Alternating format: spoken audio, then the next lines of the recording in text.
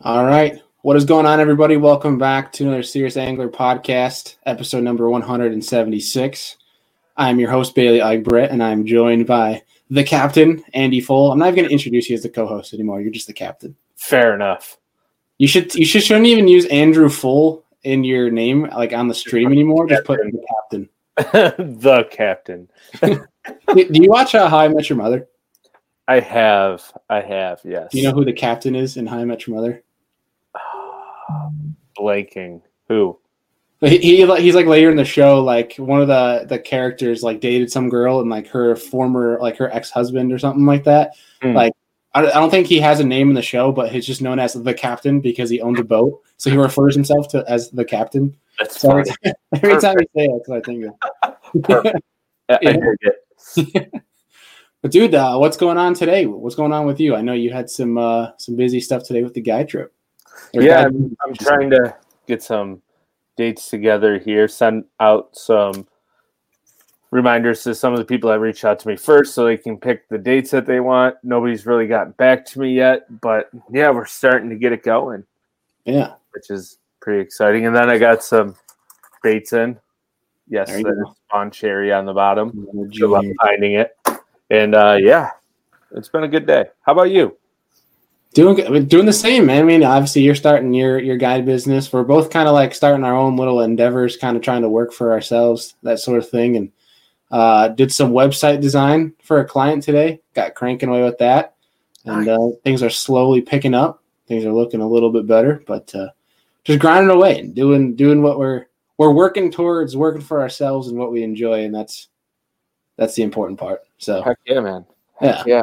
But today we have a really cool episode. We're getting on Mr. Drew Gregory.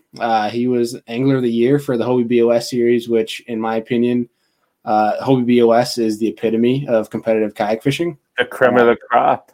Exactly. In kayak world. That's awesome. So that is a big accolade. So we're going to talk to him about that. He also has his own show, Hooked on Wild Waters, podcast he does where he goes over a lot of interesting topics concerning the kayak fishing industry. But he doesn't just stop there. He kind of branches.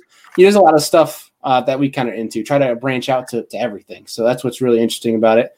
Kind of alike with his show in that way. So it's going to be exciting to talk to him about his inspiration with that, what his idea was going into it and what he wanted to make it.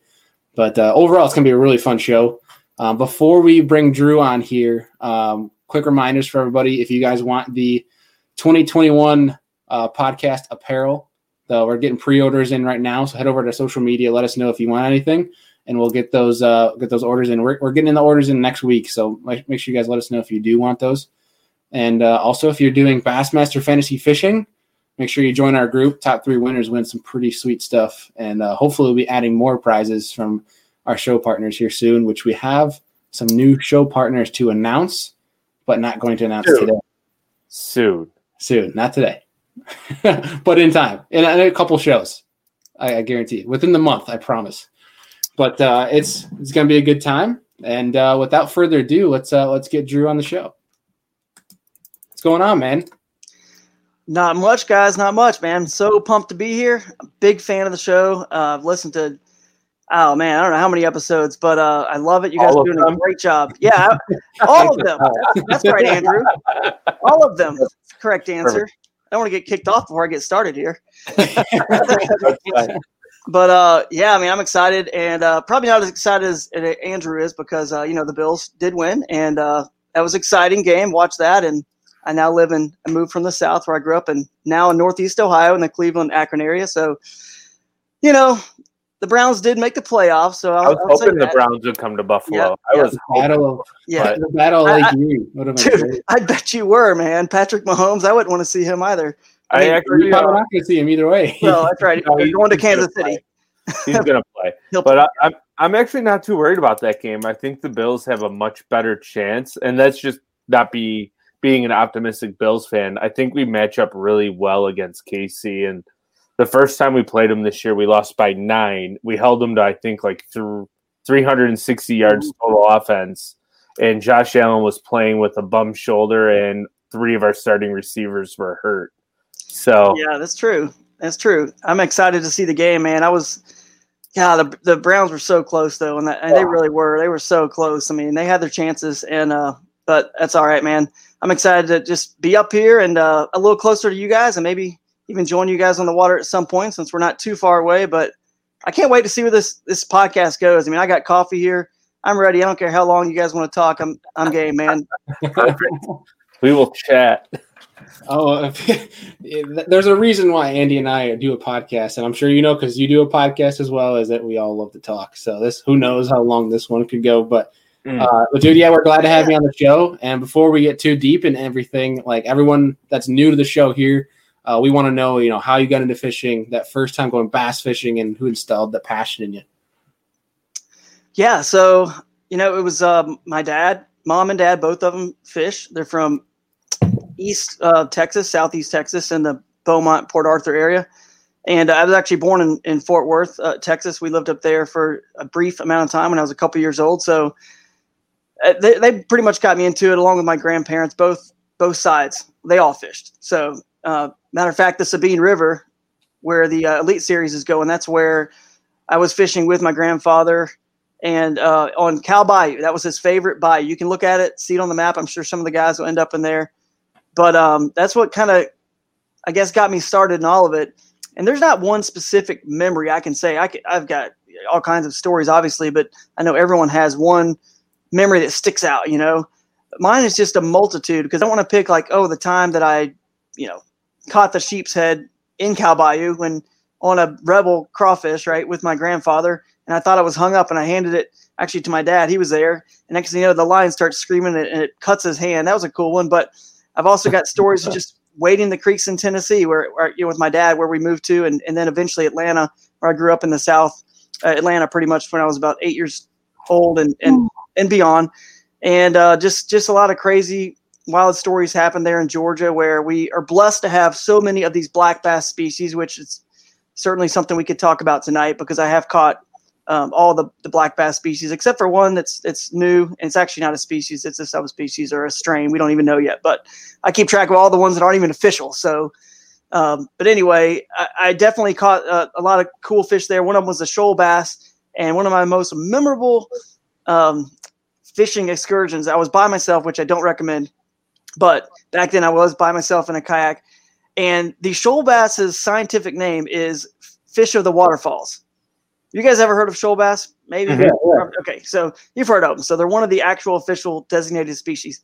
They got designated in about 1997, 98. And so it really lives in the rapids, in the waterfalls. It does not live in lakes. It's only in Georgia, a few tributaries in Alabama on the border there, and one population in Florida. So I'm in this Class 3 rapid section of shoals, and it's nuts. The water's up. I definitely should not have been out there by myself. And my foot, I was holding myself on a rock with one foot, and the kayak was on the other, just kind of holding myself steady in the middle of this small little plunge pool in between two huge rapids. And the cool thing with shoal bass is they'll live in that stuff, and you can catch them on giant swim baits. So imagine just plopping a giant swim bait, kind of semi-stained water, so you can get kind of close, plus the white water, you can get real close to fish. And they will just inhale it to where they're just slack in your line. That feeling, just dump. Oh, yeah. And I remember hooking this fish. It was about a 5.5 pounder, but it pulled me off my kayak and off that rock. And now I'm going down the Class 3 rapids in this kayak and swimming. I'm holding onto the kayak, holding onto the rod with one hand, on the kayak with the other, swimming and getting just churned around in all this white water downstream. And honestly, it looks exactly like the scene from A River Runs Through It with Brad Pitt on the very end of that movie, if you've ever watched it, where he's fighting that trout and getting swept down the river. Man, when I finally caught that fish and I looked around, I'm like, no one saw that. Obviously, no one's there. No one saw that. And I was like, if the world could ever see how exciting this sport is, it could change people's lives for the better. It could get kids into something really positive, really fun, very health conscious sport, a lot of good fitness and, involved in that sport, obviously. And just hooked on something, man. It was awesome. So that's kind of where I was like, I got to start working towards maybe doing that, So that's kind of so there's a few little stories all wrapped up in one, how I got, kicked off in this sport. That's cool. So wait, backtrack. Because we talked about this over the phone real quick. You were talking, what was it, 17 species or something like that of black bass that you mentioned? Yeah, there's Oh man, I just did a podcast about this with my biologist friend, Dr. Steve Sammons from Auburn. If anybody wants to go back and listen to the Hooked on Wild Waters podcast, it's 4 hours long. There's 2 parts. So trust me, you learn a lot about every species and strain. But there are 18 total, but of the ones that are actually officially designated, I believe there's 9 now. And what we call spotted bass, people commonly call spotted bass, just to give you guys a little bit of a glimpse. They're not the Coosa strain of spotted bass is actually no longer called spotted bass, but that's the one we all like to refer to because they're the ones that get big, and they are actually called Alabama bass. There is no spotted in their name. They're the Alabama bass, but anglers are going to be hard. Or takes a lot longer for anglers in the community to ever pick up on the biologists and what they've actually technically done.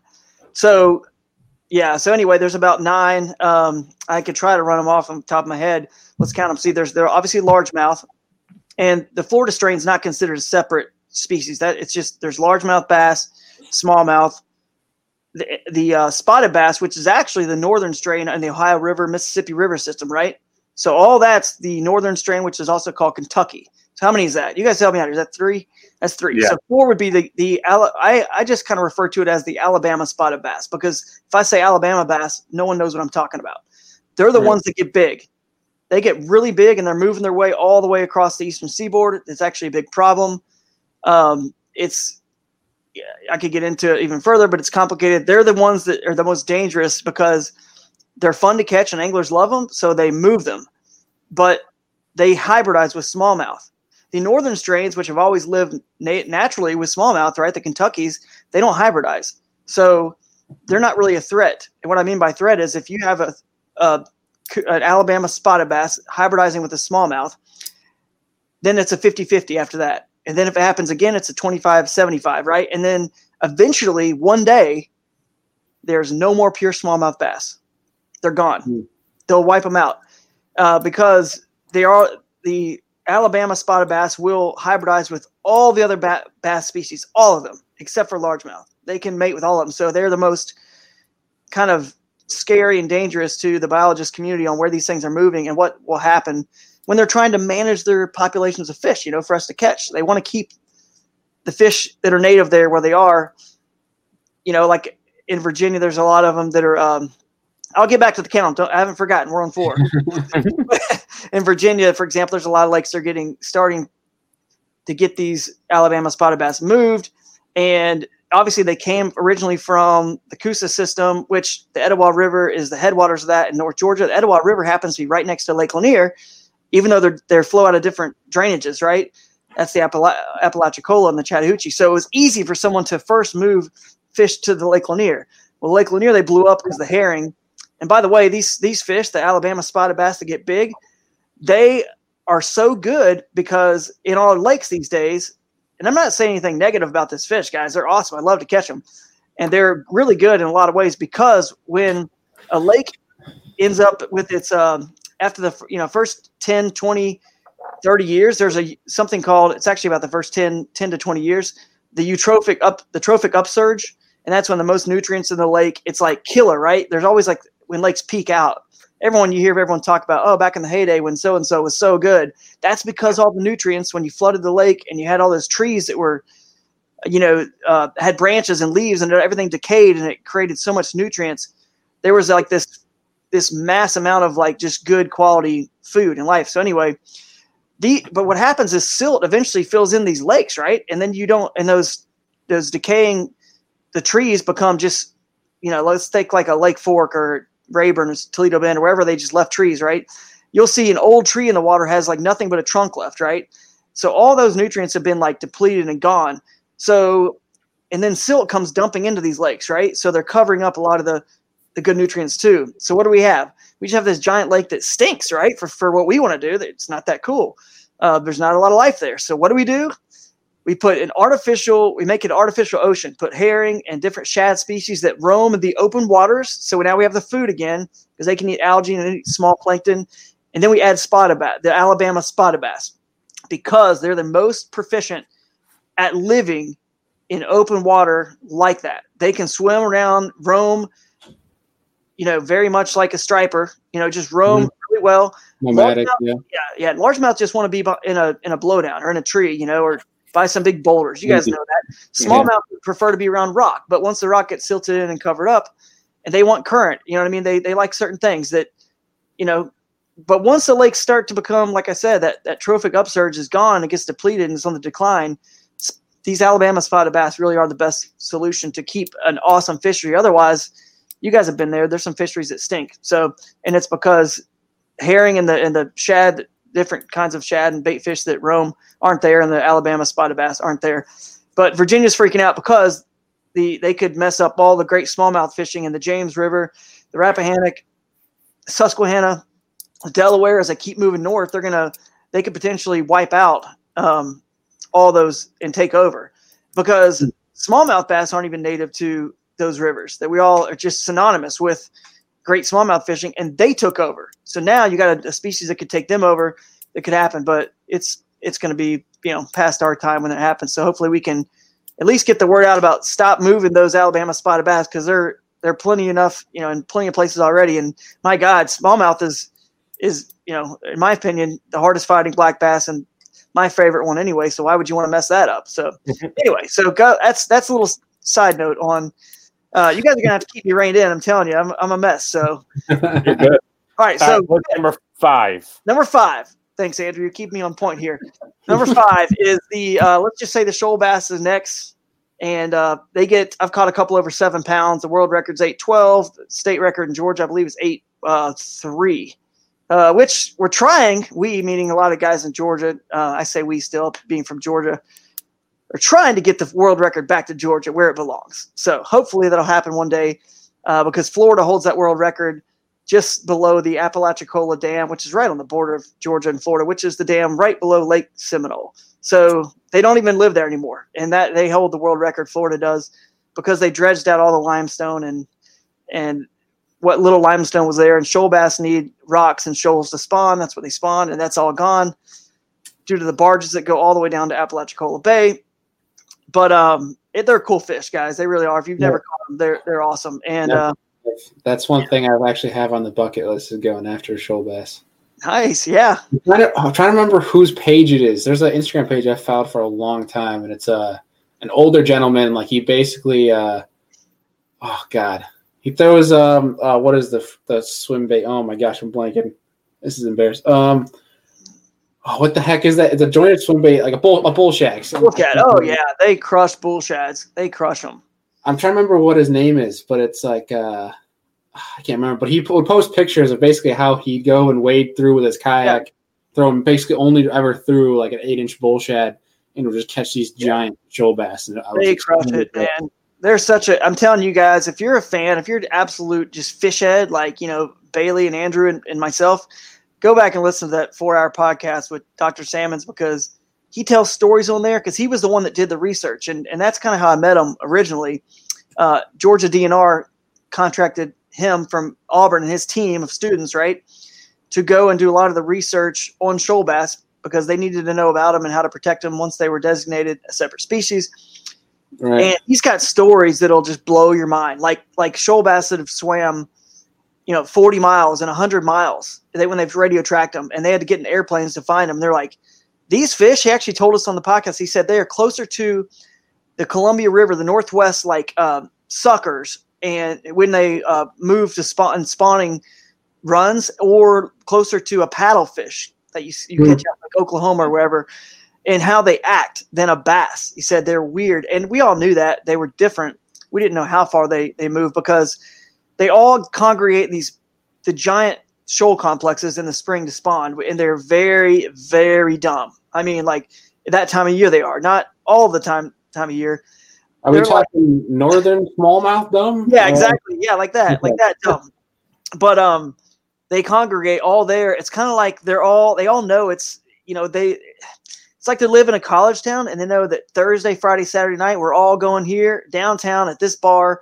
We're all congregating. We're gonna, all the ladies are gonna be there. It's a great it's true, man. I don't know what's wired in the brain, but they just go straight to these major shoal complexes and they just munch. And anyway, so they're a great fish to really, really promote, obviously, catch and release, because they're pretty dumb that time of year. They're about to spawn when they are their dumbest, and they only live in so many drainages. So they're definitely one to really protect if we can. So the shoal bass is awesome, guys. And then the next one we'll talk about is the Suwannee bass. It's a real dark black looking fish down in Suwannee River system and a few others. They're not native to the Wakulla and Wassissa and the Withlacoochee. Actually Withlacoochee, I think, flows into the Suwannee in Georgia, but mostly they're Florida fish. But they're real dark. They're really pretty, like turquoise sometimes, and they only get like 2-3 pounds. I've caught one that was 212 was the biggest, but you catch one around 2.5-3 pounds. That's a good one. But you can catch them flipping and pitching in matted vegetation, but you can catch them in rivers and with little limestone riffles down there, blackwater riffles. The Santa Fe River is a good place to catch them in Central Florida. So cool fish. And let's see, the next one we will talk about would be the Guadalupe bass. It's out in Texas, the hill country. Those are mostly little guys, like 10 to 14 inches. Yeah. Which reminds me, I left Georgia too soon. I should have mentioned the red eye bass, but I'll get to them in a second. But the Guadalupe is pretty much just like a red eye, except for it's out in Texas, very, very far away from the red eyes, although they're very, very similar in the size and the places they live and how they look in a lot of ways. But they're actually the state fish of Texas. A lot of people don't know that. Texas has all these fishing opportunities, but state fish is the Guadalupe bass, so it's pretty cool. And then, which, by the way, they put smallmouth in those rivers there because they're cooler than the DNR did over there, the Texas Parks and Wildlife, way back in the day, thinking, let's just throw some smallmouth in because that'll be cool. And now, just so you know, no state agencies put non-native fish in lakes or rivers anymore. It's only happens today because of anglers. That's it. States do not do it anymore. They stopped playing God. They realized how bad of an idea that was. But before they, realized that, they'd put them in there, and they took off, and they hybridized with the Guadalupe. So then they were about to lose all the pure strain Guadalupes, and now they've actually done a good job of trying to just flood the system with pure strains, and stockings to kind of like balance that out. So that was pretty good. But the red eyes are back mostly in Georgia, Tennessee, some in South Carolina and Alabama. And the reason why it's good to kind of circle back to them, I don't even know what number we're at. I don't know if you're still keeping up. This is 7. 7. Oh, well, yeah, that's true. We didn't talk about we did talk about the northern smallmouth. Yep. Then we got the Kentuckys, and we had Bamas. Then we had the shoal, red eye, Guadalupe. So is that 8? Yeah, it's 8, I think. Yeah, it's 8. So that may be actually what it is right now. I don't think I've missed any. So that's it. There's 8, and then the red eyes. The reason they're good to end on is because there are so many strains of these things. Because if you think about it, the way you get a different species or a strain, if you look at a map, your river systems, they dump into something completely different. So they're separated. So in South Carolina, you've got, going from east to west, you've got the Savannah River, which is Lake Hartwell, Lake Jocassee, Kiwi, Hartwell, Clark Hill, all those, Strom Thurmond, or I don't know, all those down that basically run through Augusta, Georgia, and then on the border of Georgia and all the way. So that whole system has got its own separate version that looks very much like a shoal bass, and they're the next one that's going to be actually scientifically spread apart, probably one of the next ones I would say. It's called the Bartram's bass. For those scoring at home, that's the Bartram's bass. And then you move over, and then there's a river system that shoal bass were introduced into called the Altamaha River system, and that's the Ocmulgee River and the Oconee River, and that one's got the Altamaha bass, and so that's totally separate. Both of those do flow into the Atlantic Ocean though. And then you move over, and the other side of Florida, you got the Apalachicola, which flows into the Gulf. But further up in the Apalachicola, you have the Chattahoochee River above Lake Lanier, world-class Alabama spotted bass fishery. There's a separate one called the Chattahoochee bass that looks different. They have really bright red, markings on the tips of their fins. They're beautiful. They're like the brook trout. All these red eyes are like the brook trout of the bass family. And then you keep going further west. You've got the Coosa strain red eye bass, which actually is the red eye bass. That's why they're not, they're actually officially That's them, right? And they live in Georgia, in the headwaters in the Etowah River. But then you keep going, you've got something called the Tallapoosa bass. You've got one called the warrior bass they're just now discovering, which is the one I've never caught. And there may be one more I'm not thinking of, but the other species that's about to be actually separated out is called the Choctaw bass, which is down in the panhandle of Florida. And it's only in this coastal plain area, right? And it's in the panhandle of Florida, and it looks like a spotted bass it basically looks like a spotted bass, very similar, but there's just this panhandle area that they're in, and that's it. And they're not spotted bass. So anyway, that's kind of where you get like the 18 basically from all those. So, the strain of smallmouth bass I didn't mention, the Neosho smallmouth, which I've caught in the Ozarks area, Missouri, and the Neosho River system where they get their name, but then also the Ouachita smallmouth strain, which is a new one. And there's some differences on those as well. So it's kind of bonkers. And I don't know how many people a lot of people I think have it on their bucket list to catch all of them. And I do occasionally do some guided trips out there for people that want to catch them and try to just, I've done it before, like, cause I did an article with Bassmaster about this like 10 years ago. You can still go back and look it up, but about catching the bass slam. And then I got a lot of calls. So I'll occasionally do a guide trip for someone and, hey, let me go. I want to catch this, this, and this. And they're kind of in Georgia, pretty close. Let's get a route where we can kind of do it, in a rapid, 2-3 days, just kind of boom, boom, boom, and knock out 4 or 5 of these species I've never caught. So anyway, but that's the species, guys. I know it's a lot to take in there. I know you guys have heard y'all talk about it before on the podcast a little bit, and the confusion really is in those Alabama spotted bass. And because before, think about it, we were calling all spotted bass, but then we would think, well, why do the ones down in the South get so big? And it has nothing to do with the amount of food or the climate or the longer growing season. It's just they're different genetically. All right. So now here's a question. Now, if you go out to California and you have those spots, are those considered Kentucky spots in California, or are they their own subspecies spots? No, those are the Coosa strain. They put the Coosa, the Alabama spotted bass, which when I say that, that's all the Coosa, the Mobile Bay, Mobile River system is really what it is, because it Alabama River. Transplanted them to California. Yes. So California is also, for whatever reason, transplanted the red eye bass, which get, this big out there. So there's, smallmouth are in the Columbia River, which they're not supposed to be. They're in so many places they're not supposed to be. At least that was a better transplant, like those kind of species. Smallmouth were put in by the South Carolina DNR and in some rivers in South Carolina, actually in a creek in South Carolina, and they went out to the river, and because they never thought they would, it's the Broad River, but they never thought they would go there because they put it in this little creek called Kings Creek that flows out of Kings Mountain. And they thought, well, it's cool water up here. It'd be a nice little thing for guys to fly fish and create a little bit of a sport fishery. And they just bolted, and this is back in the 80s, like early 80s. They bolted right out of that creek into the main river, and the main river gets, near 100 degrees, like 95 degrees in the summer, and because they never thought they would go there. But smallmouth don't care about hot water. They don't care one bit. All they care about is oxygen and food. Yep. And there's rapids, which create oxygen, and there's plant life, and there's tons of food. So they went and just thrived, and they hit the trophic upsurge back in the day. It was unbelievable. Still good fishery, but it's changed, based on that. The rivers have trophic upsurges too, because if you think about it, if a species is really good at hunting and living in a certain environment, like smallmouth are in rivers, when they first get in there, the crawfish, hellgrammites, all the bait fish have never been preyed on by it, because only largemouth lived in there before that. That's it. Only largemouth in this river.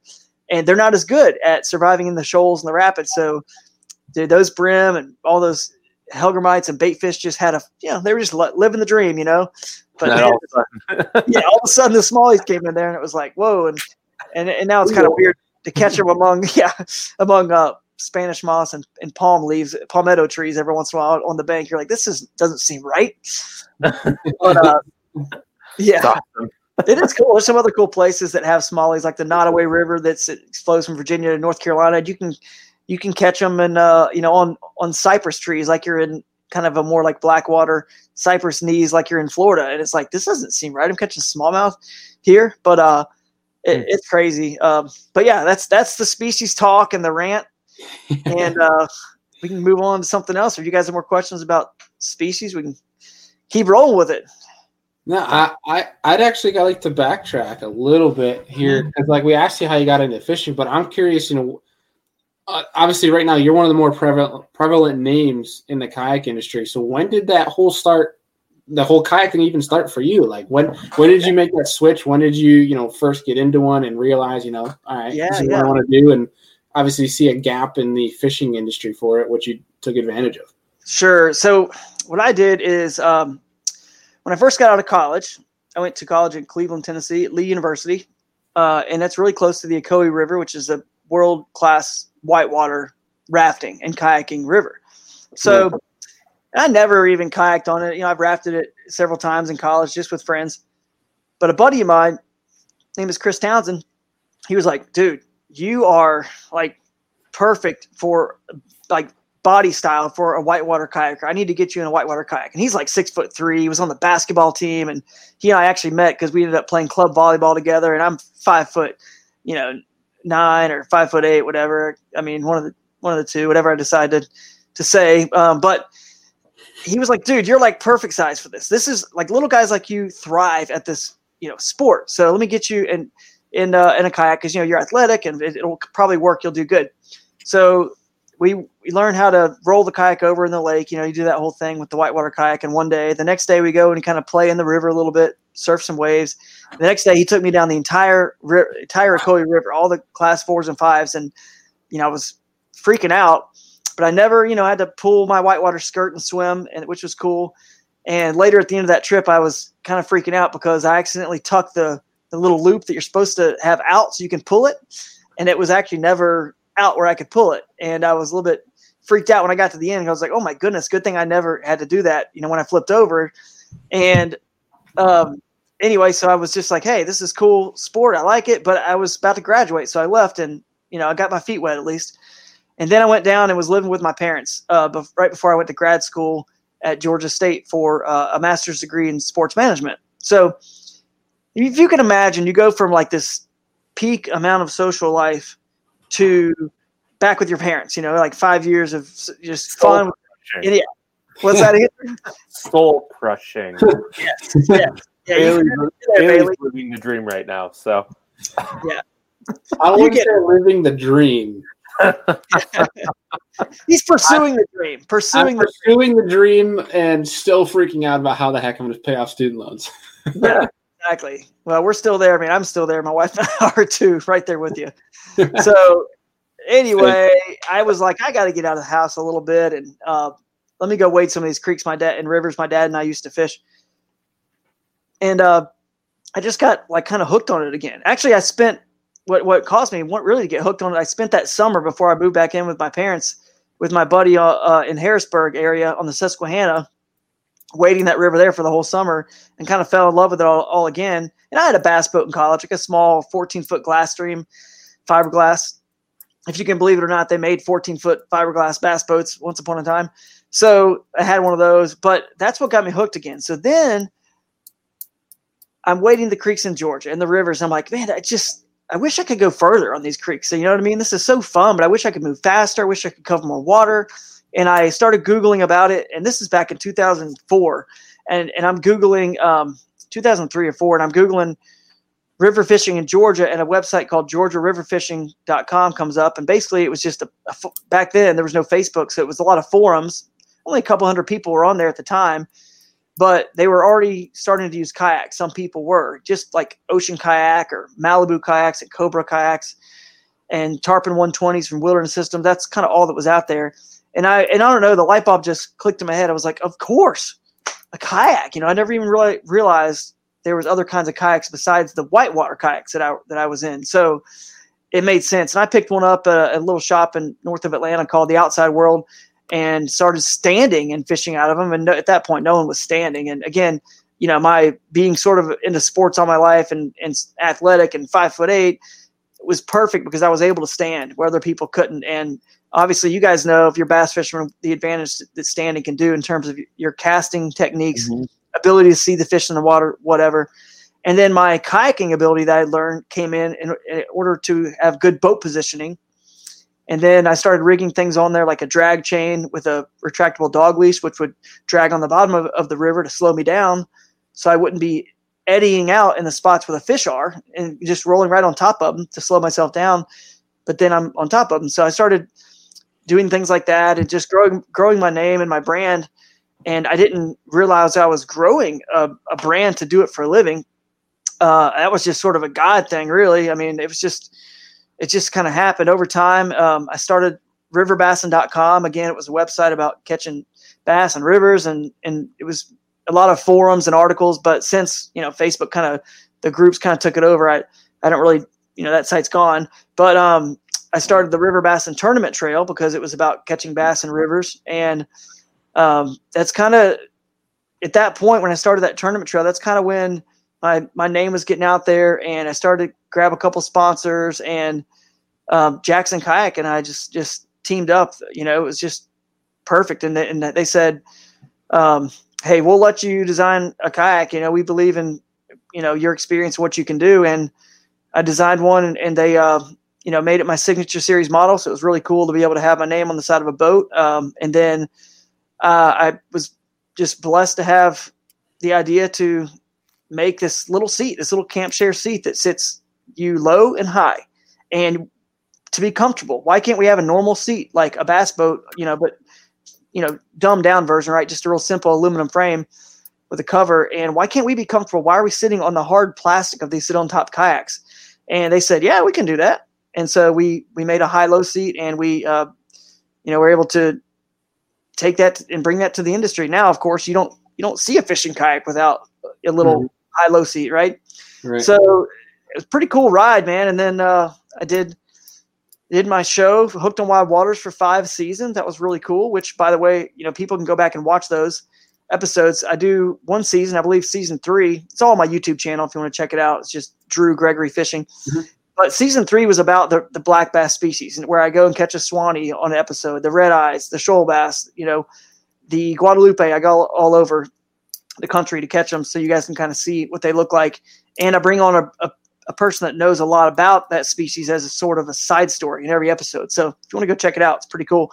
That's cool. But and then I eventually COVID hit this past year, and business and things changed at Jackson, and it was time to move on. And I started working with Crescent and designing, as you can see here, maybe I can pull it up here, the Crescent Kayaks logo there. And I'm now designing the fishing kayaks for them, and have just a ton of freedom, and it's a really cool vibe at that company, laid back, and they just love all paddle sports, fishing, everything about it, make things in the USA 100%, and make things affordable too, products that are affordable as well. So, that's kind of how the story, Bailey, of how it kind of all went there. But it's crazy. I was working as a director of campus recreation at a couple different universities before I made the jump full time over to Jackson. I was just grinding like everybody out there, and just, it's that whole, what's that phrase, preparation meets opportunity or whatever. It's like, right. I can't, it's not like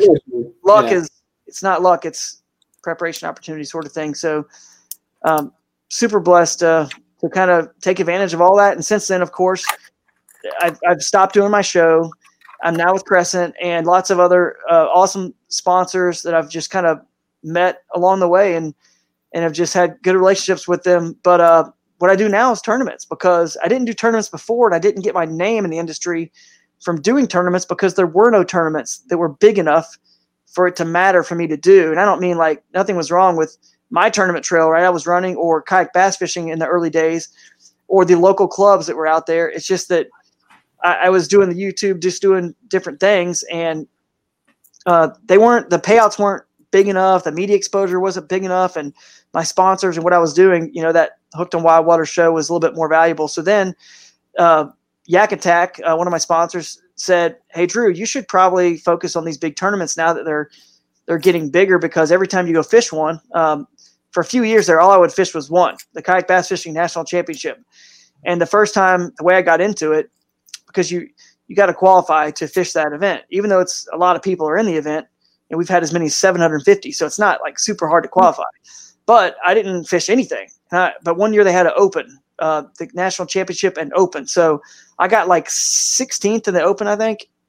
And that qualified me for the following year's national championship automatically. So then I fished the championship and I got like 8th, and then the championship and got like 5th. And then they were like, dude, every time you fish out of like 600, 700 people, you're getting like 16th, 8th, 5th.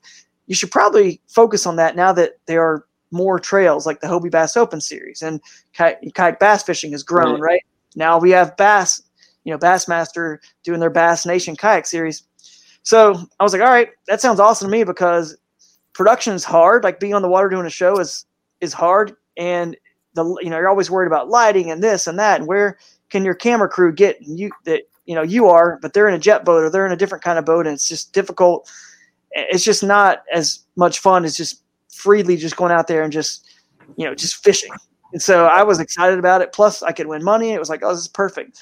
And last year was really the first year I kind of really did that, even though COVID separated our year. And I was just fortunate to have a great year and win the Hobie BOS AOI and place 9th again in the Kayak Bass Fishing National Championship, which was really cool, because that's probably something I'm proud of, just because it was my 4th top 10 in a row. And when you have fields that average size of 550 anglers in the last 4, average to end up with in 8th place, I think is my average. It's unbelievable. I can't even believe it, man. So, but yeah, it's exciting. I love tournaments now. I'm obsessed with it. My wife will probably tell you it's like I used to be. I get super locked in on something. I used to be super obsessed with golf as my sort of side hobby away from fishing. And now that tournaments are here and I've got a competitive nature, not in any, ill will sort of way towards the guys I fish with, because we're all friends and you can't play defense, but it's just like with the fish, I'm competitive in myself. So now I've just kind of leaned into it hard, which is why I became a huge fan of your podcast and all the podcasts that are out there that I just want to learn and, never stop learning. And that's kind of the long version there, man. It'll never be a short version with me, as you can tell. Oh, you're fine. You're a favorite amongst podcast hosts, because Andrew and I, we can ask you a question, then we can go, all right, let's listen now. We can just kind of kick back and let floor's yours type of deal. But no, it's cool because obviously, you talked about kayak fishing and how you got the start, and your start is like literally the start of kayak bass fishing. Like, when everything really came to fruition was when you were kind of getting your start in the game. So like you've literally seen the sport of kayak bass fishing on a competitive level grow to where it is now.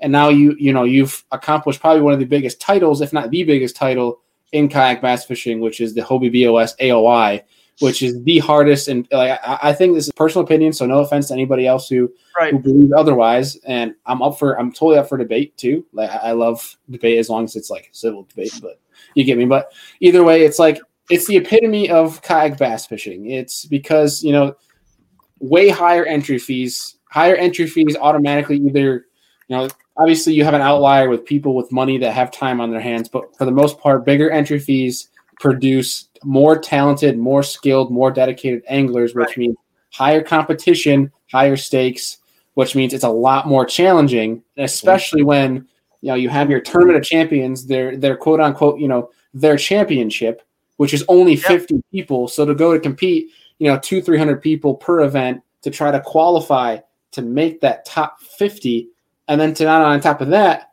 make be the best out of everyone who's competed out of those for those qualifications. Yeah, that's extremely challenging. It's what you said, where you go and you sign up for one event and you're automatically qualified for the national championship. It's a complete different level. Right. I'm with you. I think Hobie is and that's no offense to kayak bass fishing. I'm friends with all of the trails. I'm going to fish all of them. Chad Hoover at Kayak Bass Fishing. I mean, no matter what anyone, has to say, the guy has worked his tail off and really started and coined that phrase and started this whole movement. And he'll always have that, and there's a lot of room out there for a Hobie, which is definitely different because it's, for those of you who don't know, that's paddle power only. Kayak bass fishing allows electric motors. So, and I like the fact that it's, not paddle. It's human power only, I should say, because you can pedal, or obviously Hobie's pedal. It's human power only, paddle or pedal. And then BASS just jumped into the game, and they're also allowing motors. But I think that the Hobie is a little bit more elite because kayak bass fishing. It's a great way to get involved and start because they have online challenge series, which is awesome. They've got state monthly challenges, all kinds of cool stuff like that. But then their tournaments, their trail series is sort of synonymous with the Hobie BOS, right? But their trail series, what they've done, and this is again really good for I think guys just getting into it. It's their tournaments are Saturday and Sunday, just like the Hobie Bass Open. But Hobie Bass Open series is one tournament, Saturday and Sunday. It's a 2-day. Right. Like bass fishing they're each one separate tournament. So $100 so if your schedule doesn't work out, you can't fish both days. It doesn't, like you couldn't go fish a Hobie because of that, whether you got your kid's birthday party or whatever, but you can do that with the KBF. Yeah. And so that's kind of nice. And then BASS is only 1 day, even though it's similar entry fee as Hobie BOS, it's only 1 day. And as you guys know, as anglers, the cream really just rises to the top, guys. When you have 2 days and 3 days and 4 days, that's when you really see, and that's, the Kayak Bass Fishing National Championship is 3 days. So that's where, whether I begin after the first day, I'm in 50th place and move to 23rd and then move to, 7th by the end of the thing, you can see how it really helps the better anglers. Like how many times does the leader on the first day of any Bassmaster Open or Elite Series or MLF event, how many times do they win? How many times? Not that many. Or a golf tournament, for example, the first round leader is not really, but the same names, the consistent same names will be near the top by the end of the fourth round in a golf tournament or fishing tournaments most often. And it really is. So that's why I think Hobie, really is attracting a little bit more of those elite level anglers, I think. So I think I'm not just saying that because I obviously won that AOI and like, oh, look at me, I won the most elite level of kite fishing. I agree. I'm just backing it up with some facts there. Right. But because I'm still just stunned and humbled that I even won because I only fished the minimum amount, because COVID hit and I had to move my family up to, switch careers with Jackson and Crescent and COVID, whatever. It just kind of everything lined up where we needed to move to be closer to my in-laws. And I've got a little 2.5-year-old Theo, my wife and I do. So it was just nice to be closer to them. We didn't have any help. And so I can't even believe it happened because I fished the last 3 you could possibly fish, and you need to fish 3 regular season events. And this is how all the AOIs work in kayak fishing. BASS doesn't have an AOI, but Hobie and KBF do. Your best 3 finishes are what count towards your AOI standings. No matter if you fish 8 events, 3 events, 10 events, and then you add that to the championship. Each of their championships have AOI points. So basically it's going to be 4 events to determine the AOI. So for me to jump in and fish the Susquehanna River, get 4th, beat Mike Iaconelli, which I was probably more excited about than getting 4th. And so I got 4th there, get 1st at Lake Dardanelle by tiebreaker. It was crazy over Eric Siddiqui, another just really good angler. And then get 4th again on the Coosa chain, the last one, and then get 7th at the TOC, like you said. It was like a dream come true, man. I couldn't believe it, So I'm looking forward to trying to back it up this year. It's going to be hard, and we've got a lot of good anglers and more people getting into it, more serious about it. And honestly, I think that my experience traveling the country and already fishing in all these different locations and catching all these species is really one of the things that helped me out because I can go to Dardanelle and win. I can go to the Susquehanna. Again, none of these. Well, the Coosa River was in the South, but I grew up in the South, and none of the tournaments, the main ones there. I'd never fished the Coosa, Neely, Henry, and Weiss, the 2 bodies of water that the Coosa chain tournament was on at period. So, but because I had experience, traveling all over the country, catching different species, I really feel like that helped me out. You know what I mean? Kind of understanding them.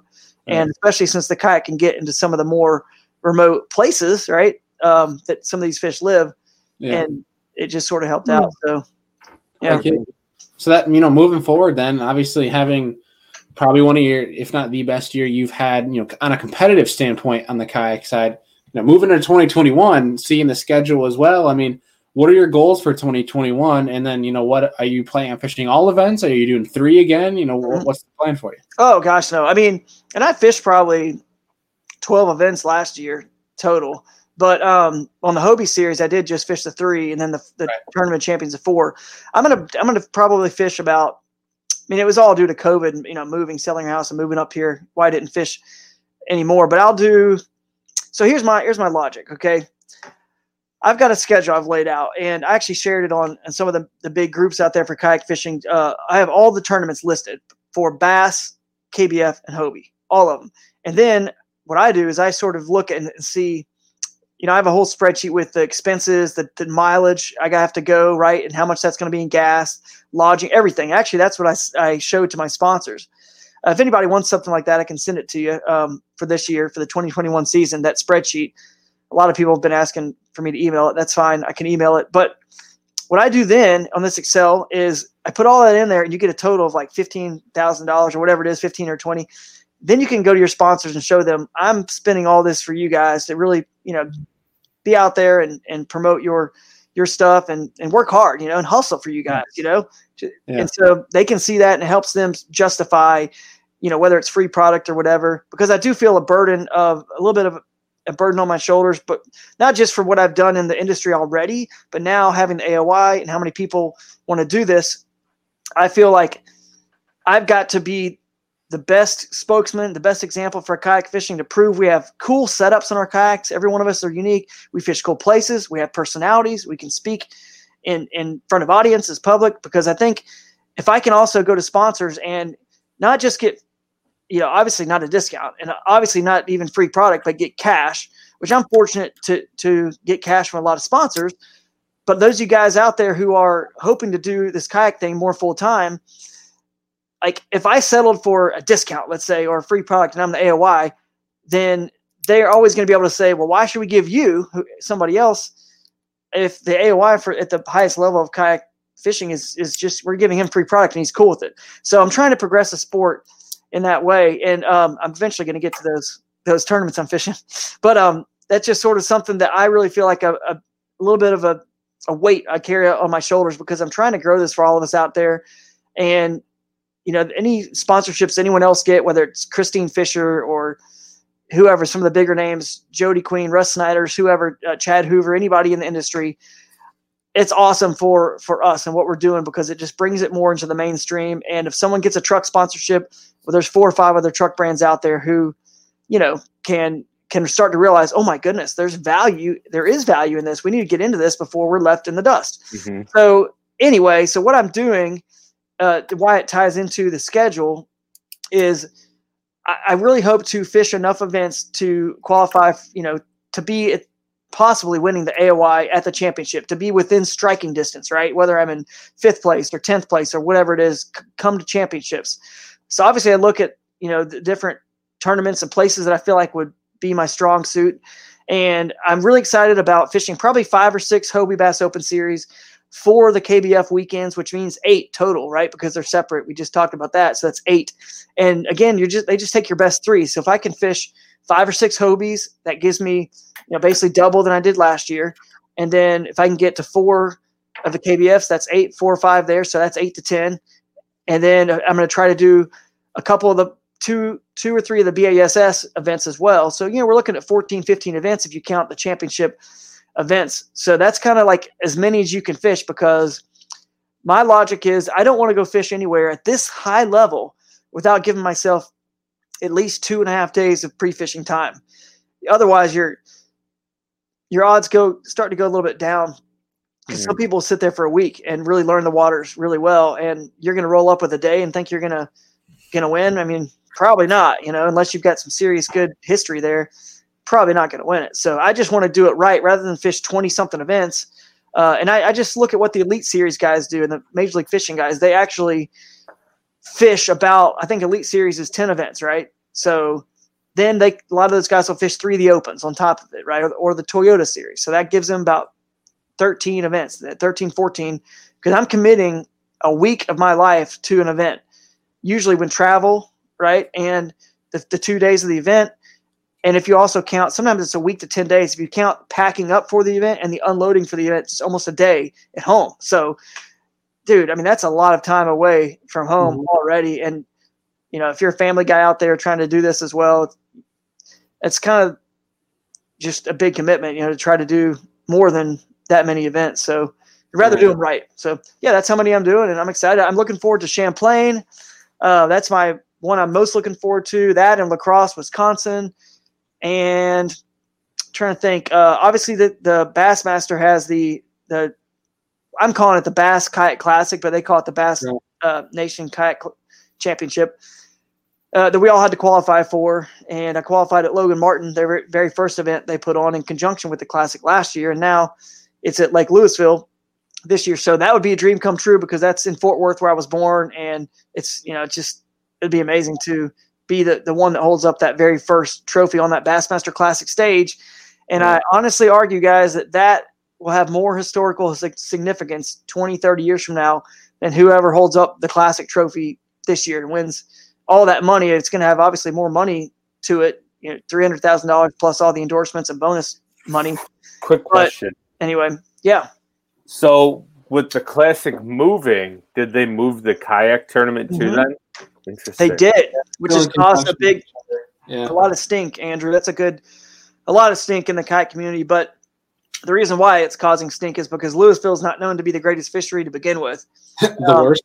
Yeah, it's kind of the worst and one of the worst in Texas. But I'm telling you why right now. Trophic upsurge. It's been there a long time. It's gotten silted in. There are that part of Texas. You don't have like really any rocks, like nothing. There's there's some flooded areas of timber and trees, but they're all decayed, and it's just you can tell it's just not healthy. Yeah, it's not as healthy. And yeah, exactly. And then Ray Roberts with the Bassmaster guys are going to be the lake above us. Well, guess what? It's a little bit further in elevation higher. It's got they've stocked smallmouth in there. So I was just talking to Hank Cherry. I just did a commercial with a few of my friends that are Elite Series guys, Matt Airy, Hank Cherry, Brian Thrift, who's on the MLF BPT tour. And Fat Cat Newton was there. It was cool. Shane Lineberger. I mean, a lot of guys that you guys probably know. And I mean, that's what Hank. I didn't even realize that until Hank told me that. He said there's smallmouth and Ray Roberts. I was like, you lucky dog, man! Like you're going to be able to go possibly target smallmouth on Rip Rap or wherever, in the summer there in June, or I guess it's late spring, and we're going to struggle bust it with just largemouth only. So if there was another species, this is a good example. If they had an open water forage and they put Alabama spotted bass in Louisville, it would change it completely. It'd be much better fishery. But and the smallmouth just won't make it there. It doesn't look like it. That's probably the reason why they didn't put them there. But it did get moved, and people are in an uproar, Andrew, because it's in the summer now. So is it a poor fishery to begin with? Yes. Is it in the summer now? Spring, summer, warm enough, right, where pleasure boaters and wakeboards, jet skis, they're going to be all over that lake because it's the closest lake to the Dallas-Fort Worth area, one of the closest. So it's super crowded and just dangerous from what everyone's saying. So I don't mind it, honestly, because like I said, I play golf. I'm a fan of it. I love it when the U.S. Open is tough. The Masters, the British Open, the greens are firm. The wind is howling, and the rough is 6-8 inches deep, and the pros struggle. Like, we're all playing in the same conditions. Someone still has to win. And half these guys are already out of it. They're already out of it mentally. They're done. They're already done. Like, I'm never going to be able to catch a fish out there. And I'm like, good. Let's grind out, 80 inches a day for a couple of days, 80-something, low 80s, and see if we can't, win it, in a grinder. So, yeah, and I'll say I don't mean to cut you off, but like I was one of those people. I double qualified. I won our state here in New York, and then I qualified at Lake Chickamauga. And dude, when I heard like leaving. My buddy called me that I was staying with at Chickamauga. He called me and he goes, because my buddy Zach Hall got top 10 at Chick. He called me and he said, "Oh, dude, we just had the captain's meeting." And I'm heading back to our house that we stayed at. And he's like, "Oh, they announced the national championship." And I was like, "Oh, sweet. Like, where's it going to be?" And they're like, "Louisville." And I like let off the gas, like sunk back in the chair. I'm like, "Are you kidding me?" Like, of all lakes there, that's what they choose to pick. And that was one of those people where I was like, I don't even know if I want to go because of being Louisville. And, due to being changed now, I actually have a conflict. So I kind of feel better, but I also look back on it now. It's like, I was kind of being a dingus, saying, just because it's going to be tough, I didn't want to go. But also just for me, it's like, I don't want to waste a whole day of driving for an event that I don't even know what's going to happen yet. Yeah. I think planning could have been better, but it was interesting. Could have been, yeah, it could have been better, but I think COVID, I kind of give Bass a little bit of a pass because they were, what's different about BASS and KBF and Hobie, they're running the Elite Series, the Opens, the Team Trail, the high school, the college, all the series. There's probably one other one that I'm missing. And then the kayak, which is the newest one. So we're sort of the last one on the totem pole in terms of things. And they were finishing running tournaments all the way into December. So the time normally they'd be working on scheduling and schedules. They were still running all these tournaments to catch up.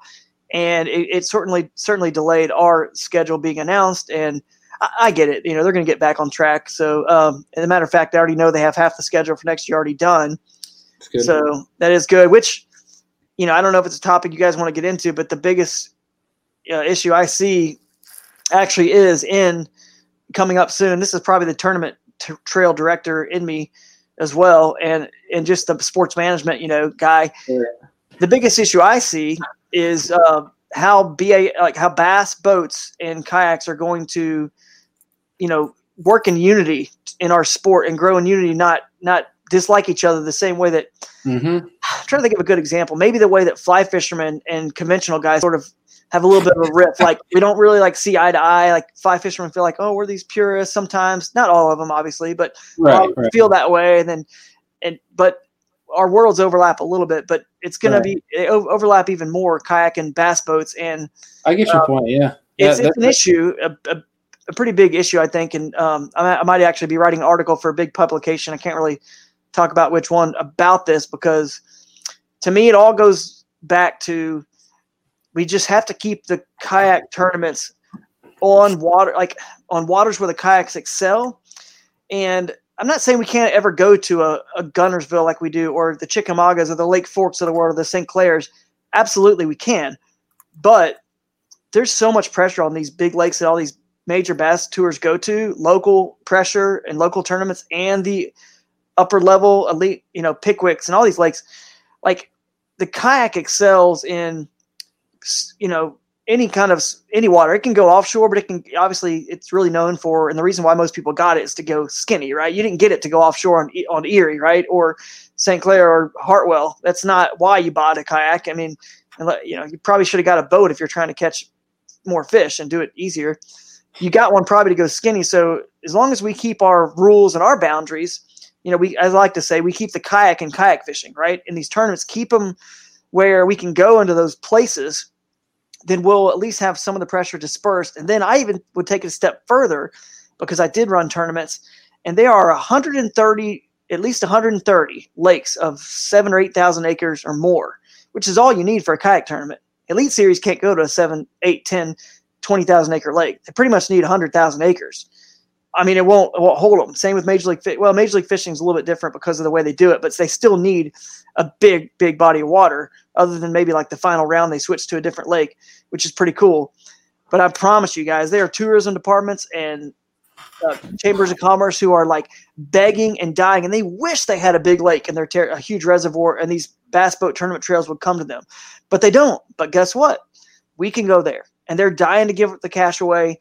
And it highlights new water for us. It keeps us off those other, not that there wouldn't be still boat tournaments on these lakes, but it just sort of we stay in our lane a little bit and we can still hit those other big lakes. It's no problem with that, right? Because you have to go where some funding is, obviously, but there's funding in so many places. And a 7,000 or 8,000 acre lake, especially once you include the rivers and creeks, is a lot more than 7,000 or 8,000 acres, right? Because that's even more water for us that the boats can't get to. Mm-hmm. So if we stay in our lane a little bit and we keep doing that, we're gonna get to have tournaments on new bodies of water, which is the most exciting thing for a tournament angler. All my friends who are pros on those Elite Series or MLF or wherever, they all say the same thing. I'm so tired of going back to fill in the blank. I'm so tired of this. I really wish they get pumped when you hear them. And I'm sure you guys have interviewed, and I know you have interviewed a lot of them. A lot of them will say, when you ask them what event are you most excited about, they'll say so-and-so place because it's new. I've never been there. And they get to that joy of figuring out that puzzle for the first time, which is what's so fun. So if you think about it, if we just keep doing that, we have so many more lakes to choose from than they do because they just need bigger infrastructure, bigger money from the tourism to make it happen. It gives us so much more opportunity to keep this influx of constant new venues. And you can, of course, have a rotation, but new venues, new cool stuff that the bass boats could never go to. And when I was floating out of a creek on Lake Dardanelle, I ran into a tournament angler there, pre-fishing for the Toyota Series event.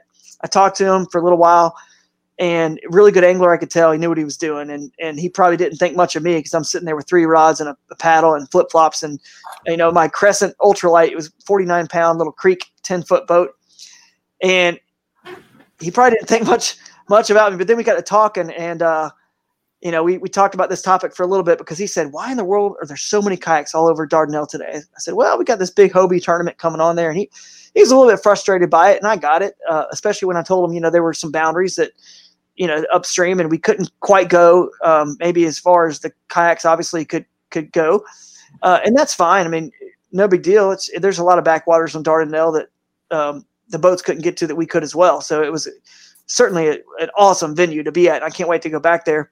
Mm-hmm. But he was frustrated. I said, hey man, what's your name? I'll pull for you on the next weekend when you're here fishing the Toyota Series. He said, Fred Rumbanis.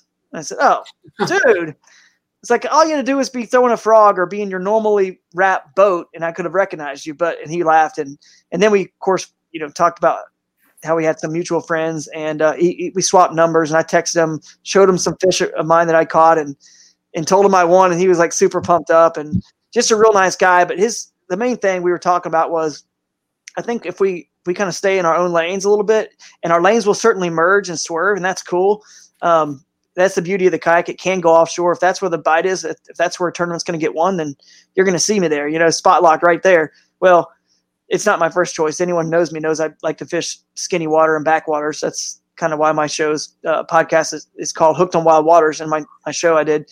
But you get the point. Like, a lot of guys are great offshore, and Panoptics is just going to change that even more so on the kayak world. So that's my thing. I don't know if you guys have any thoughts on that topic and how we can stay to where we're rising all ships, rising tide raises all ships together, and not have sort of a hatred towards each other and a frustration at each other that I see starting to kind of like rumble a little bit out there. Got any thoughts on that? Yeah, I think, sorry, Andrew, I know you're about to speak. I cut you off right there. You're fine. You're but I think, and I compare this to, there's the whole MLF versus bass discussion, right? And what I look at it as is I look at bass, and I look at bass and I see the guys that, the guys that go out swinging for 5 big bites, right? Those are the guys that usually excel in bass because they're the ones that are typically looking for less bites, in some cases less bites and bigger fish. Whereas in MLF, there's guys that can go out and can typically find more quantity of fish, whether size is in discussion or not. And there's these 2 avenues that these 2 different types of anglers can excel in. And now you have these 2 leagues where you can fit your certain style of fishing. Whereas there's a guy, there might be a guy that might excel in MLF, but because of his style of fishing, he might not be the greatest in bass, if that makes any sense. Mm-hmm. But now you can have guys that want to do something a little bit different, don't want to spend $80,000 on a boat plus gas, plus tow expenses, whatever, having your trailer, all that jazz, different insurances, especially insurance is probably a lot of money. And Andrew, you're the only one with a boat here that could tell us insurance on a bass boat. But it's now you have this trail where you have guys that can, maximum kayak, and Drew, correct me if I'm wrong, but, maximum for just the boat itself is around 5,000, maybe 5,500 now. That's right. Depending on what you're going to get. So, there's guys out there with $10,000 rigs, I'm sure, especially when you get like Panoptics included in that sort of deal. But for the most part, you can get guys that $3,000 and below can go compete on the national level, make a crap ton of money, and still be able to do what they want to do. They don't have to go out and spend a buttload of money. So now you have these 2 avenues where you can go kayak, you can go boat. You can have somebody like myself where I can't afford a truck, I can't afford a boat yet. I can slap my kayak on top of the roof of my car and travel across the country and go compete at a tournament. Yeah. So that's why I think there's 2 different avenues now. And I don't I've heard both sides of it. I love kayaks. I love boats. I want a boat. I have the kayak. I'm never going to leave the kayak. But I hear both sides of it where people are like, it doesn't count because you caught it from a kayak. Or there's kayakers saying, just talking about boat fishing is like cheating. And I don't understand either arguments because you're both catching fish. So who the heck cares? Yeah, we love fish. That's our common bond. You know what I mean? Love bass fishing for sure. I mean, and every rod and reel and all the products that we buy as kayak anglers, it's all this exact same products, right? That the bass boat tournament guys use, which means we're contributing money into this circle of the bass fishing world, which means that's going back to them in sponsorships.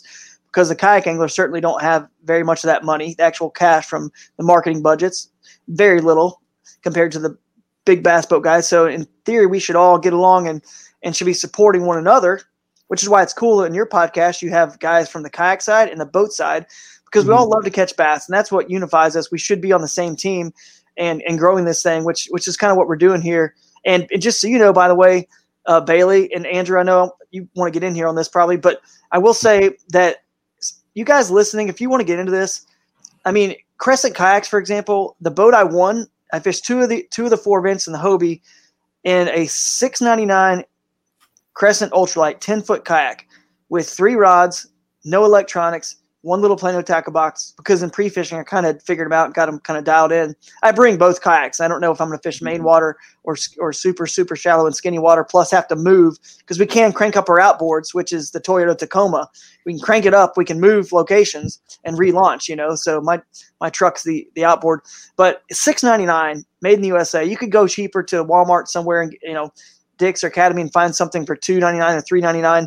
But you don't need a lot of money to get started in this sport. That's the beauty of it, because I feel like today in the bigger bass boat scene, bigger clubs, you're probably not going to win without some high level of electronics, and probably soon at Panoptics when you get into those bigger money tournaments, and mega imaging and stuff like that. You're just probably not going to win when those guys get dialed in on it. Like, forget it. But we allow people a nice little low barrier of entry.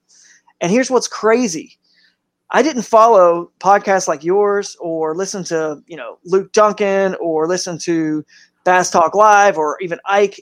I didn't really listen to any of that stuff until I got into the tournament scene. In other words, there's guys just like me out there, tons of the kayak fishing world who didn't either until they got into the tournaments with kayak fishing.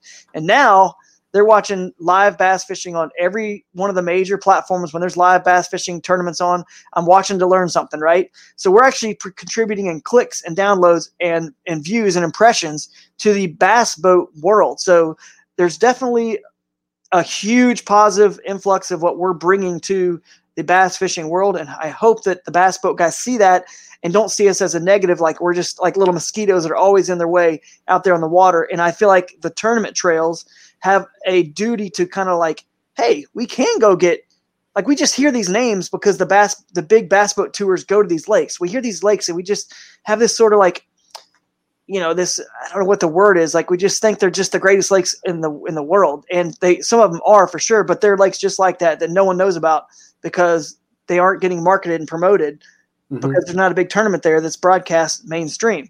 So if we can do that, but Andrew, I know you want to jump in too, man. Oh man, I totally lost my train of thought, honestly. But no, I actually think having the kayak around is not a bad thing because you guys can showcase all of these smaller waters that typically aren't tournament waters. And it's actually a positive for the kayak angler because a lot of those smaller lakes tend to have better quality average size fish, I find, which is really cool. You get to exploit an entirely untapped realm of bass fishing that a lot of tournament anglers can't see. I mean, the only issue I had was I was fishing a bass tournament at the same time as a kayak tournament was going on. Bailey was there. And I actually came across a guy, and another kayaker was yelling at a kayaker for fishing with live bait because they didn't read the rules that they couldn't use no live bait. And yeah, it was just fun. He goes, "What do you mean? It's a fishing tournament." He's like, "I can't use live bait." And he's like, "It's in the rules."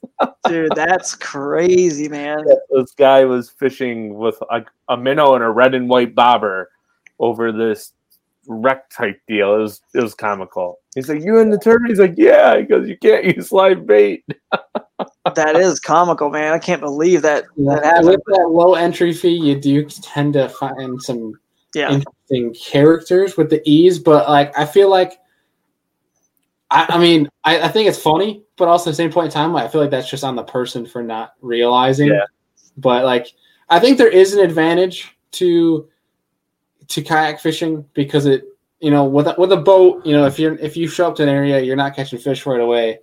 You have the ease of firing up and moving a couple miles. Where Andrew, I've talked to you about one of my biggest frustrations being in a kayak where I want to get the boat is because I'll go to an area and I've gotten to that point where I believe at least that I've gotten enough knowledge so I know where things are turned off, but I know where that's, you know, with conditions it'll be turned on. But, you know, it's 4 miles away and I want to fire up and get there in 10 minutes, not an hour.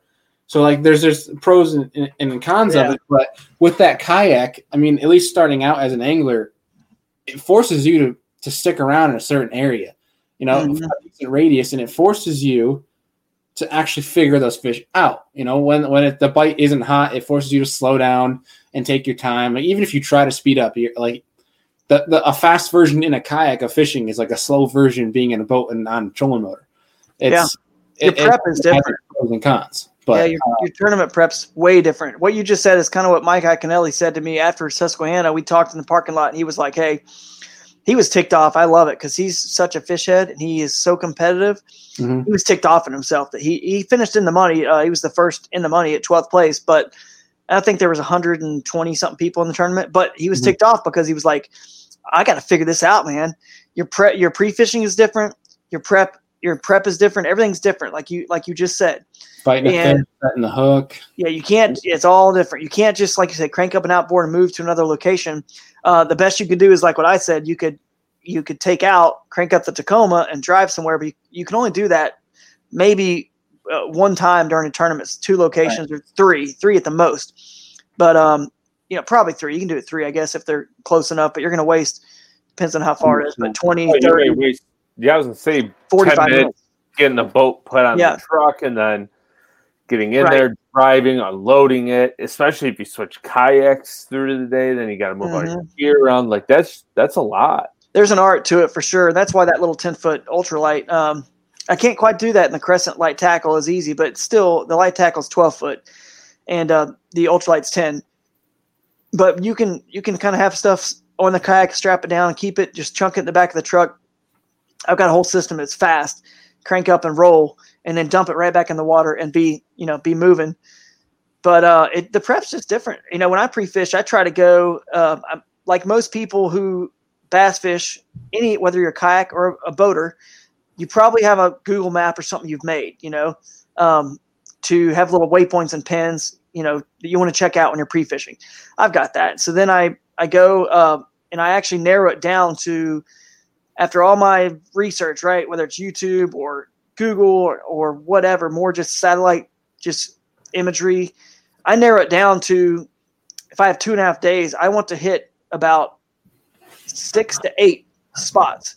Most guys, I feel like they put in, if they pre-fish 2 days, they put in and they fish from that same access point like all day long until they get a bite or they try to catch fish. And even if they catch fish, they just keep catching fish.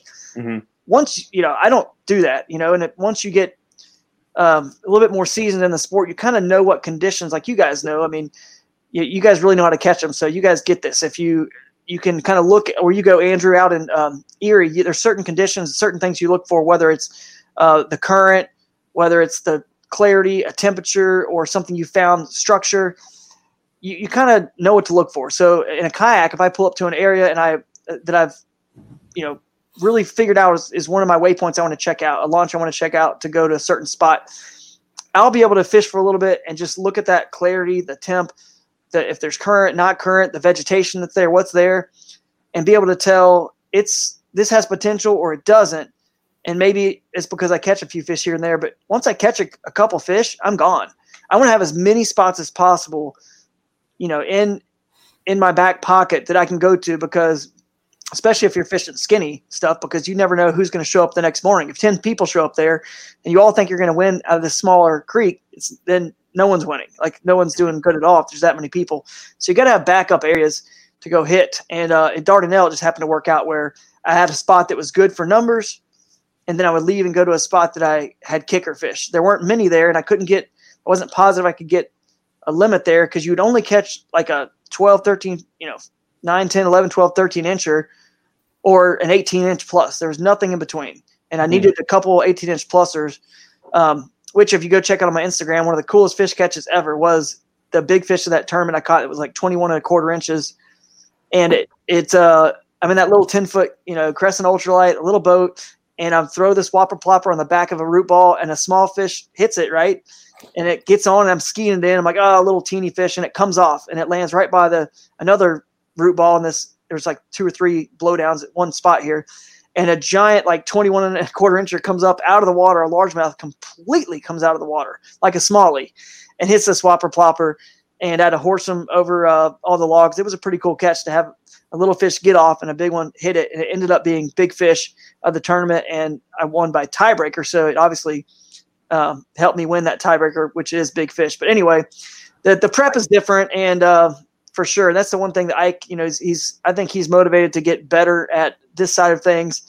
And if you have multiple places and you scout and you can go and visit as many of those as possible, you're going to be better off at tournament day, because then you really start to lean on them and lean on that spot, and you know what you got. And then at the middle of after day one, if it's not really happening there, I mean, you're not going to go somewhere you didn't catch fish pre-fishing. So maybe you're catching some fish but not getting the size you want, or maybe you're not getting even the numbers, but you caught some pre-fishing. At least you got 4 or 5 other places you possibly can go to. And then it's a 2-day tournament. So maybe you move there and you have the second half of day one there, you do good, and you end up like you're still kind of in the hunt. And then you can spend all day there the next day and really lean on them.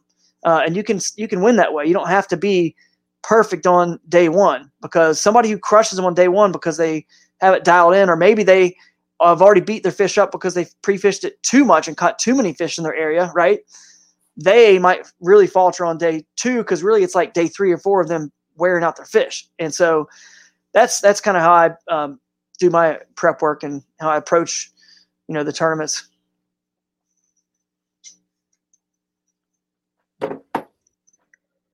Totally just realized I had my mic muted for a second. I'm glancing back at my other screen because the Penguins are tied 4-4 with Washington with a couple minutes left. Nice.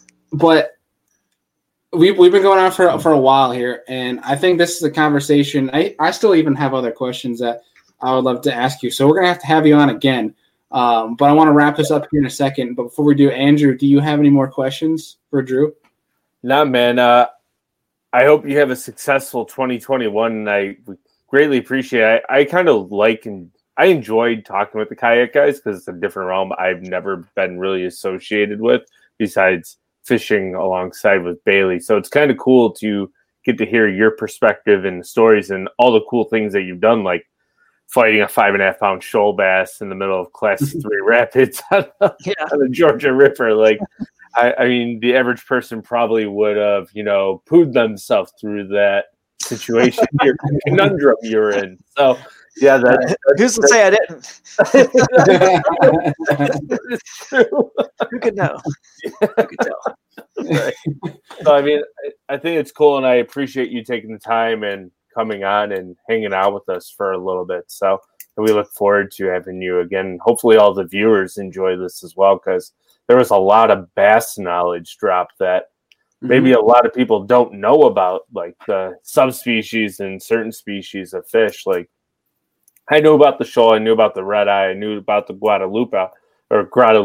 Guadalupe largies in Texas, but the one I didn't know difference was between the Coosa River, Alabama spot and Kentucky. So I was definitely able to learn something, so I appreciate that. That was cool. Heck yeah. Cool, man. And that's awesome. Yeah. Drew, before we let you go, though, we still have one question for you because you are new to the show. And that is, man, if you could sit down, have a steak, have a beer, 3 different individuals, doesn't have to be the fishing industry. They don't have to be presently alive. So they could be alive 1,000 years ago. What 3 individuals are you going to invite to sit down with their brain? Yeah, I should have thought about this one beforehand. Man, I think it would be – wow, that's a good question, man. I think it'd be cool to sit down and have a steak with obviously, I think Jesus. I think that's a good one, right? Can't go wrong with that for sure. That'd be nuts. And see, another one. Let's see. I'll try to find somebody in fishing here. They don't have to be fishing. I know it doesn't have to be, but I think it'd be cool to have one at least in fishing. Fair enough.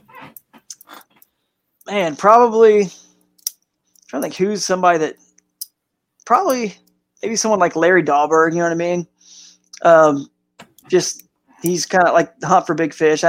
He's not more like I think these days mainstream kind of popular dudes, but I'm pretty sure he's the guy that also invented the Whopper Plopper, and he's just hooked on wild waters is my thing. That's what he was all about, and he's not really doesn't really care to be, I guess, sort of mainstream popular. He's just kind of low key, catches huge fish, and doesn't really care how if everyone follows him or not. Just kind of does his thing. So he's kind of cool. And then I got to pick one more. Probably somebody in sports, man. I don't know, probably like Tiger Woods or somebody like a golfer or someone in sports who's just done a lot of cool stuff. And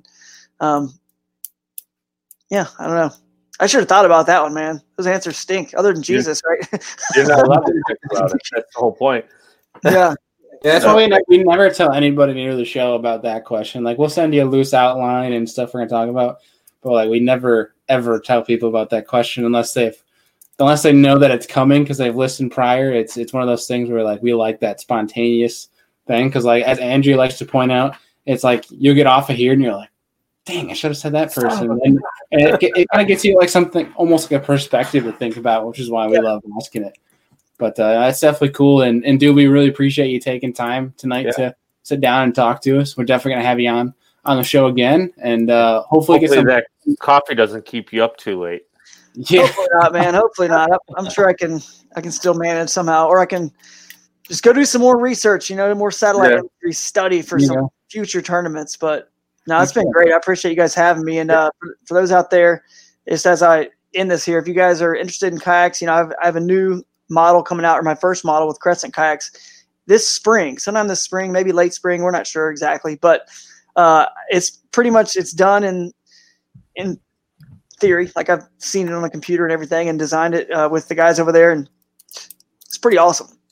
I wish I could talk about it. It's pretty amazing. So guys, check that out. And I think a lot of you out there, a lot of listeners and love to do this kind of stuff that I love to do will love this kayak, and just appreciate all of my sponsors, everyone who supports me. I really consider them like family, not sponsors, because they are. And I couldn't do it without them and without folks like you in the media who just take the time to put together, a great podcast like this and share our passion for the same thing, which, like we said earlier, it kind of all should unite us instead of tear us apart. We all love to catch bass, and so I appreciate you guys as well. So if you guys want to follow me on social media, it's just Drew Gregory Fishing at most places on social media, Instagram and YouTube and Facebook page. But I think Hooked on Wild Waters is the podcast, so go check it out on all the major podcast platforms where we get into all kinds of craziness as well, just like Andrew and Bailey here.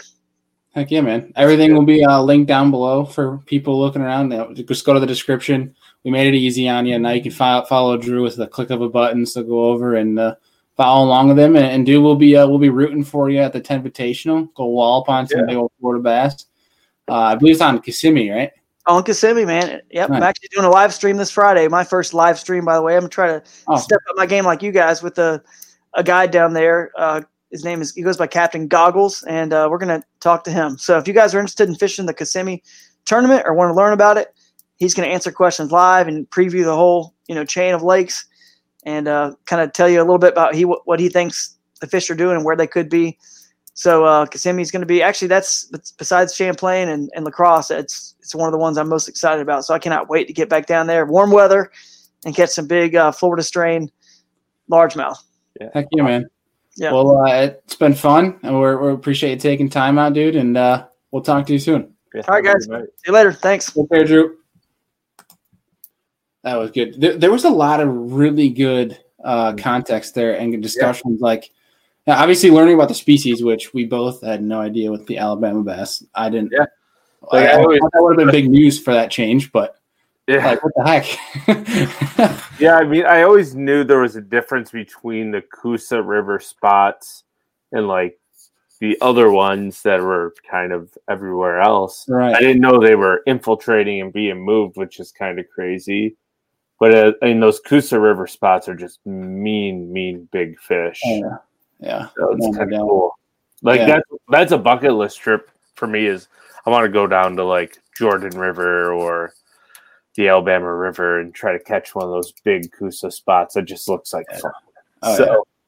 Yeah, I want to go down the Coosa River, and then Lake Lanier is definitely a big bucket list. It's that area as well. But and then talking, what he brought up as well, Drew brought up was, the kayak versus boat, because we both heard it too, the banter, and we have buddies that tease me, we tease right back, the whole kayak versus boat. Forrest at Steve at Connor, and like a bunch of the guys that we joke around with, but they both have their advantages, disadvantages, and I think an angler that's been in both, I think, is well off. I think that you can learn from both different scenarios, but either way, a lot of good context tonight, a lot of things that people can take from. But really good show. Huge thank you again, Drew. Like I said, everything's down below. Link if you guys want to go check him out. And his show as well. I'll be tuning in Friday to his live stream. That'll be a good show to see how he does, and good luck to him down in the Florida Invitational. Yeah. But with that being said, dude, do you have anything else left for the folks before we sign off tonight? Nah, man. I hope you all have a good night. Well, good day at this point. I don't know why I always say night. Have a good day. Right. Yeah. All right. That's going to do it for today, folks. We appreciate everyone for tuning in, for listening and watching, from whichever platform you are viewing or listening from. As always, we appreciate it. We'll see you guys on Friday.